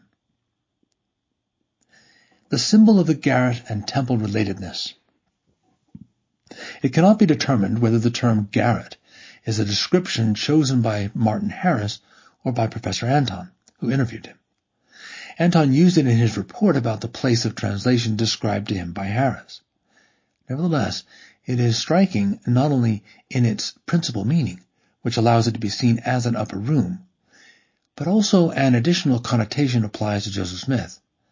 At the time, Webster defined garreteer as, quote, "an inhabitant of a garret, a poor author," close quote. Compare Collins' English Dictionary, quote, "a person who lives in a garret, especially a penniless writer," close quote. Joseph was a garreteer indeed, for he began the translation at a time of great poverty in his life. Virtually destitute at times when he produced the translated Book of Mormon, he had to go to great lengths to demonstrate his desire for true riches, the riches of eternity. It is impressive that the introduction of the term garret brings to mind other associations that point to an important aspect of the temple. The word derives from the concept of a watchtower and is related to garrison, which in turn reflects ideas of safety, defending, guarding, and protecting. Margaret Barker has noted that the ancient temple, Holy of Holies, quote, was often described in the same way as a tower or a watchtower, close quote. Hugh Nibley has written of the temple that, quote, "in this world it must serve as a fortress, a safe house, sheltered place, or marshalling area. Note the buttresses and battlements and the garden walls of all our older temples. The security is guaranteed by God himself, who will both decide and execute whatever smiting and fighting needs to be done." Close quote. A study of the symbolism that can be seen on the exterior of the Salt Lake Temple provides a witness of what Nibley affirmed. This is summarized in a section of that study entitled Symbolism of Guardedness. Quote, many symbols relating to the temple, both physical and functional, communicate that the teachings and rituals of the temple are guarded and exclusive. The very architecture and physical orientation of the temple expresses this aspect. For example, narrow doorways and solid granite walls up to 16 feet thick, crowned with battlements and crenellated towers, manifest protectiveness toward the sacred functions that take place within the building. Close quote. Because of persecution and dangers, Joseph Smith moved from Palmyra to Harmony and later to the Whitmer home and to the sacred space in which he worked at each place. It provided him the inspiration, guardedness, and protection of the temple while he translated the Book of Mormon. Answers in Joseph Smith's ritual procedures.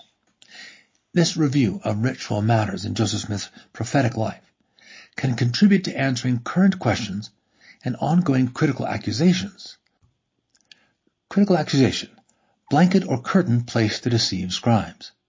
Ritual or symbolic purpose: creation of sacred holy space with a veil, provisional holy of holies restoration. Accusation: association with folk magic practices. Symbolic purpose: prophets triumph over a ritual contest, similar to Moses, Elijah, Peter, and Christ. Accusation: one of many visionaries in the time period. Ritual symbolic purpose: Joseph's were more complete, ongoing, and consistent with ancient ascent patterns. Critical accusation: temple rites were copied from Freemasonry. Ritual or symbolic purpose: early Christian beliefs, covenants restored. As pertaining to the final item on the above list, a contribution is evident if findings from the study are consistent in the question of whether Joseph received his temple rites by revelation or from his environment. Manifestly, a prophet's mission could include a determination of what is sound in the environment and what is not. Some have thought that he received and conceived much of his temple teaching from Freemasonry. On this, an associate of Joseph quoted him as saying, quote, he told me Freemasonry, as at present, was the apostate temple endowments, as sectarian religion was the apostate religion. Close quote. His comparison shows that Joseph saw much good and well-meaning in Freemasonry, but also serious error and incompleteness, especially as related to sacred matters that would require revelation to correct. Recently published is an extensive study entitled Method Infinite, whose intent is to show influence on Joseph Smith from Freemasonry. Some of it is germane to the themes of this paper, for it includes discussion of allegorical Masonic ritual of heavenly ascent, which has some similarities to the temple endowment ceremony taught by Joseph Smith. A very comprehensive study by Jeffrey Bradshaw appeared about the same time, showing in detail evidence of the great preponderance of inspiration and revelation in the teachings and temple rites of Joseph Smith. Bradshaw summarized as follows, quote, with some important exceptions, the relationship of Masonic rites to temple ordinances is mostly a comparison of contrast. Freemasonry is not a religion, and Masonic rites differ from temple ordinances in that they are not claimed to be essential for salvation. There is no requirement for priesthood authority. They differ in the general sequence of ritual events. They neither promise nor require joint exaltation of men and women, and they cannot be performed by proxy. Close quote. Decades earlier, historian Michael Quinn made a similar comment on ascent that well bears reiteration.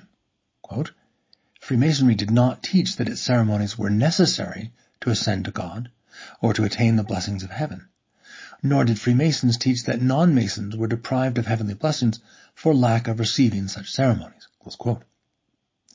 Joseph Smith claimed divine authority for his teachings and rituals and the necessity to participate in them to obtain the blessings. His ritual provided heavenly ordained covenants that required obedience for exaltation. When introducing the newly revealed temple ordinance of proxy baptism for the dead, he stressed the necessity of, quote, obtaining the powers of the holy priesthood. For him to whom these keys are given, there is no difficulty in obtaining a knowledge of facts in relation to the salvation of the children of men, both as well for the dead as for the living. Close quote. In considering the origin of his temple teachings, It is helpful to see from this review that Joseph had a special prophetic calling from the beginning. He received much heavenly guidance, which continued through all of the many procedures he experienced. These included actions that anticipated the coming temple, even at an early time in his life. He received the power of priesthood authority and frequent revelation. He was called and taught by angels at every turn, and enjoyed the presence of the Lord. Much was verified by witnesses who shared such experiences with him. All of this supports the belief that his temple ritual was from on high. Concluding observations. From his youth, Joseph Smith was given an extensive preparation to serve as the prophet and leader of the Latter-day Dispensation of the Gospel and Church. Many of these preparatory experiences were ritual in nature. The special circumstances in which he was placed showed a stark contrast between the good and evil powers, and the need for revelation and restoration of the truth. It was a time of great disagreement in religious and spiritual matters, in which Joseph was troubled by a, quote, strife of words and a contest about opinions. Joseph Smith History 1:6. The first vision was a response to his concern, with the appearance of the Father and Christ the Son, giving him a powerful reassurance of their reality and care. He was also shown the evil opposition that he would face. Joseph's vision came when some others were reporting visions of God, but his were of greater scope, with continuation from God and angels throughout all his life. Moreover, quote, Joseph went beyond them all and produced a culture and society that the visionaries around him could not even imagine. Close quote. The great importance of temples and temple ritual enjoyed prominence. Where situations were such that covenant makers were denied a full temple, the Lord allowed a tabernacle or other temporary place to be organized as temple-like and equally sacred for the purpose. This is true of the small upper rooms where Joseph translated the Book of Mormon and revealed other sacred truths and rituals, including his first teaching of the temple endowment ceremony when that was introduced before the completion of the Nauvoo Temple. In summary of that event, quote, on May 4, 1842, Brigham Young, Heber Kimball, and Willard Richards found the upper room of Joseph's store transformed. On the wall was a newly painted mural. Small trees and plants stood nearby, suggesting a garden setting. Another part of the room was sectioned off with a rug hung up like a curtain. Close quote. Temple symbolism was apparent in the vertical typology, the reminder of the Garden of Eden, which scholarship has shown was a model for the ancient temple, and the curtain or veil. Notably, quote, the Lord had revealed to Joseph Smith that such sacred ordinances must be performed in an upper room, and the assembly room in the red brick store was the only such place in Nauvoo at the time where a congregation could assemble in privacy. Close quote. Brigham Young recalled that Joseph, quote, hung the veil, close quote, and, quote, divided up the room the best that he could, close quote, to be like a temple, saying that, quote, we have done the best we could under the circumstances in which we are placed, close quote. After directing the arrangements, Joseph, quote, dedicated the upper story of his brick store before he attended to the ordinances, close quote. As pertaining to the replacement of a curtain between Joseph and his scribe, some may think the concept of a provisional veil or Holy of Holies is an extravagant interpretation of what Joseph did and symbolized. But it must be remembered that this occurrence was at the birth and modest beginnings of something of uppermost importance that would grow to be of great consequence. Quote, out of small things proceedeth that which is great. Doctrine and Covenants 63:33. Joseph, of course, received many revelations on important matters other than ascent and temples emphasized in this paper.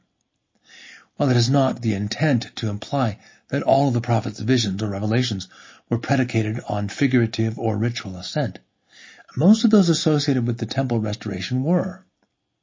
The temple provides a ceremonial ascent to the celestial presence of God. There was simplicity in Joseph Smith's translation arrangements, yet they represented profound religious matters. The process involved an anticipatory procedure that amounted to a prophecy of what was to come when temples were established. What may be gleaned from the available sources is a mere glimpse of what occurred. But what a marvelous glimpse it is, with many insights and associations. For example, the birth of the Book of Mormon bears comparison with circumstances of the birth of Christ.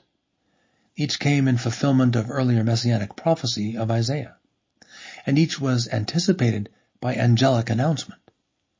Each occurred in very humble circumstances, with descent from heaven and incarnation, miraculous elements, and angelic presence at the birth. Each came with strong recognition and representation, as by symbolic veil and otherwise, of cosmic earth-heaven relationships. Quote, "Glory to God in the highest, and on earth peace, goodwill toward men." Luke 2:14. It is yet another way the revealed Book of Mormon may be recognized as a typification of Christ. Overall in this paper, there is a strong witness of the godhood of Jesus Christ. This is evident in Mosaic times, with the early Christians, and among the Latter-day Saints. When Joseph set up a provisional temple veil, it is a veil which in the New Testament may be seen as representing the flesh of Jesus, an aspect of its extensive symbolism. It shows that through him we are to, quote, "enter the holy place," Hebrews 10:19-20. While in form Joseph's usage appears like an Old Testament activity in the Holy of Holies, it is nonetheless intensely Christian, all the more in translating the Book of Mormon, which testifies of Christ throughout.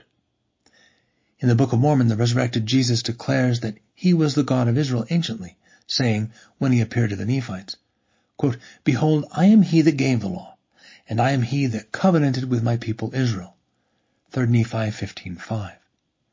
Joseph Smith's contribution makes it possible to enter into such temple covenants with the Lord today, in the dispensation of the fullness of times, to, quote, "gather together in one all things in Christ, both which are in heaven and which are on earth, even in him."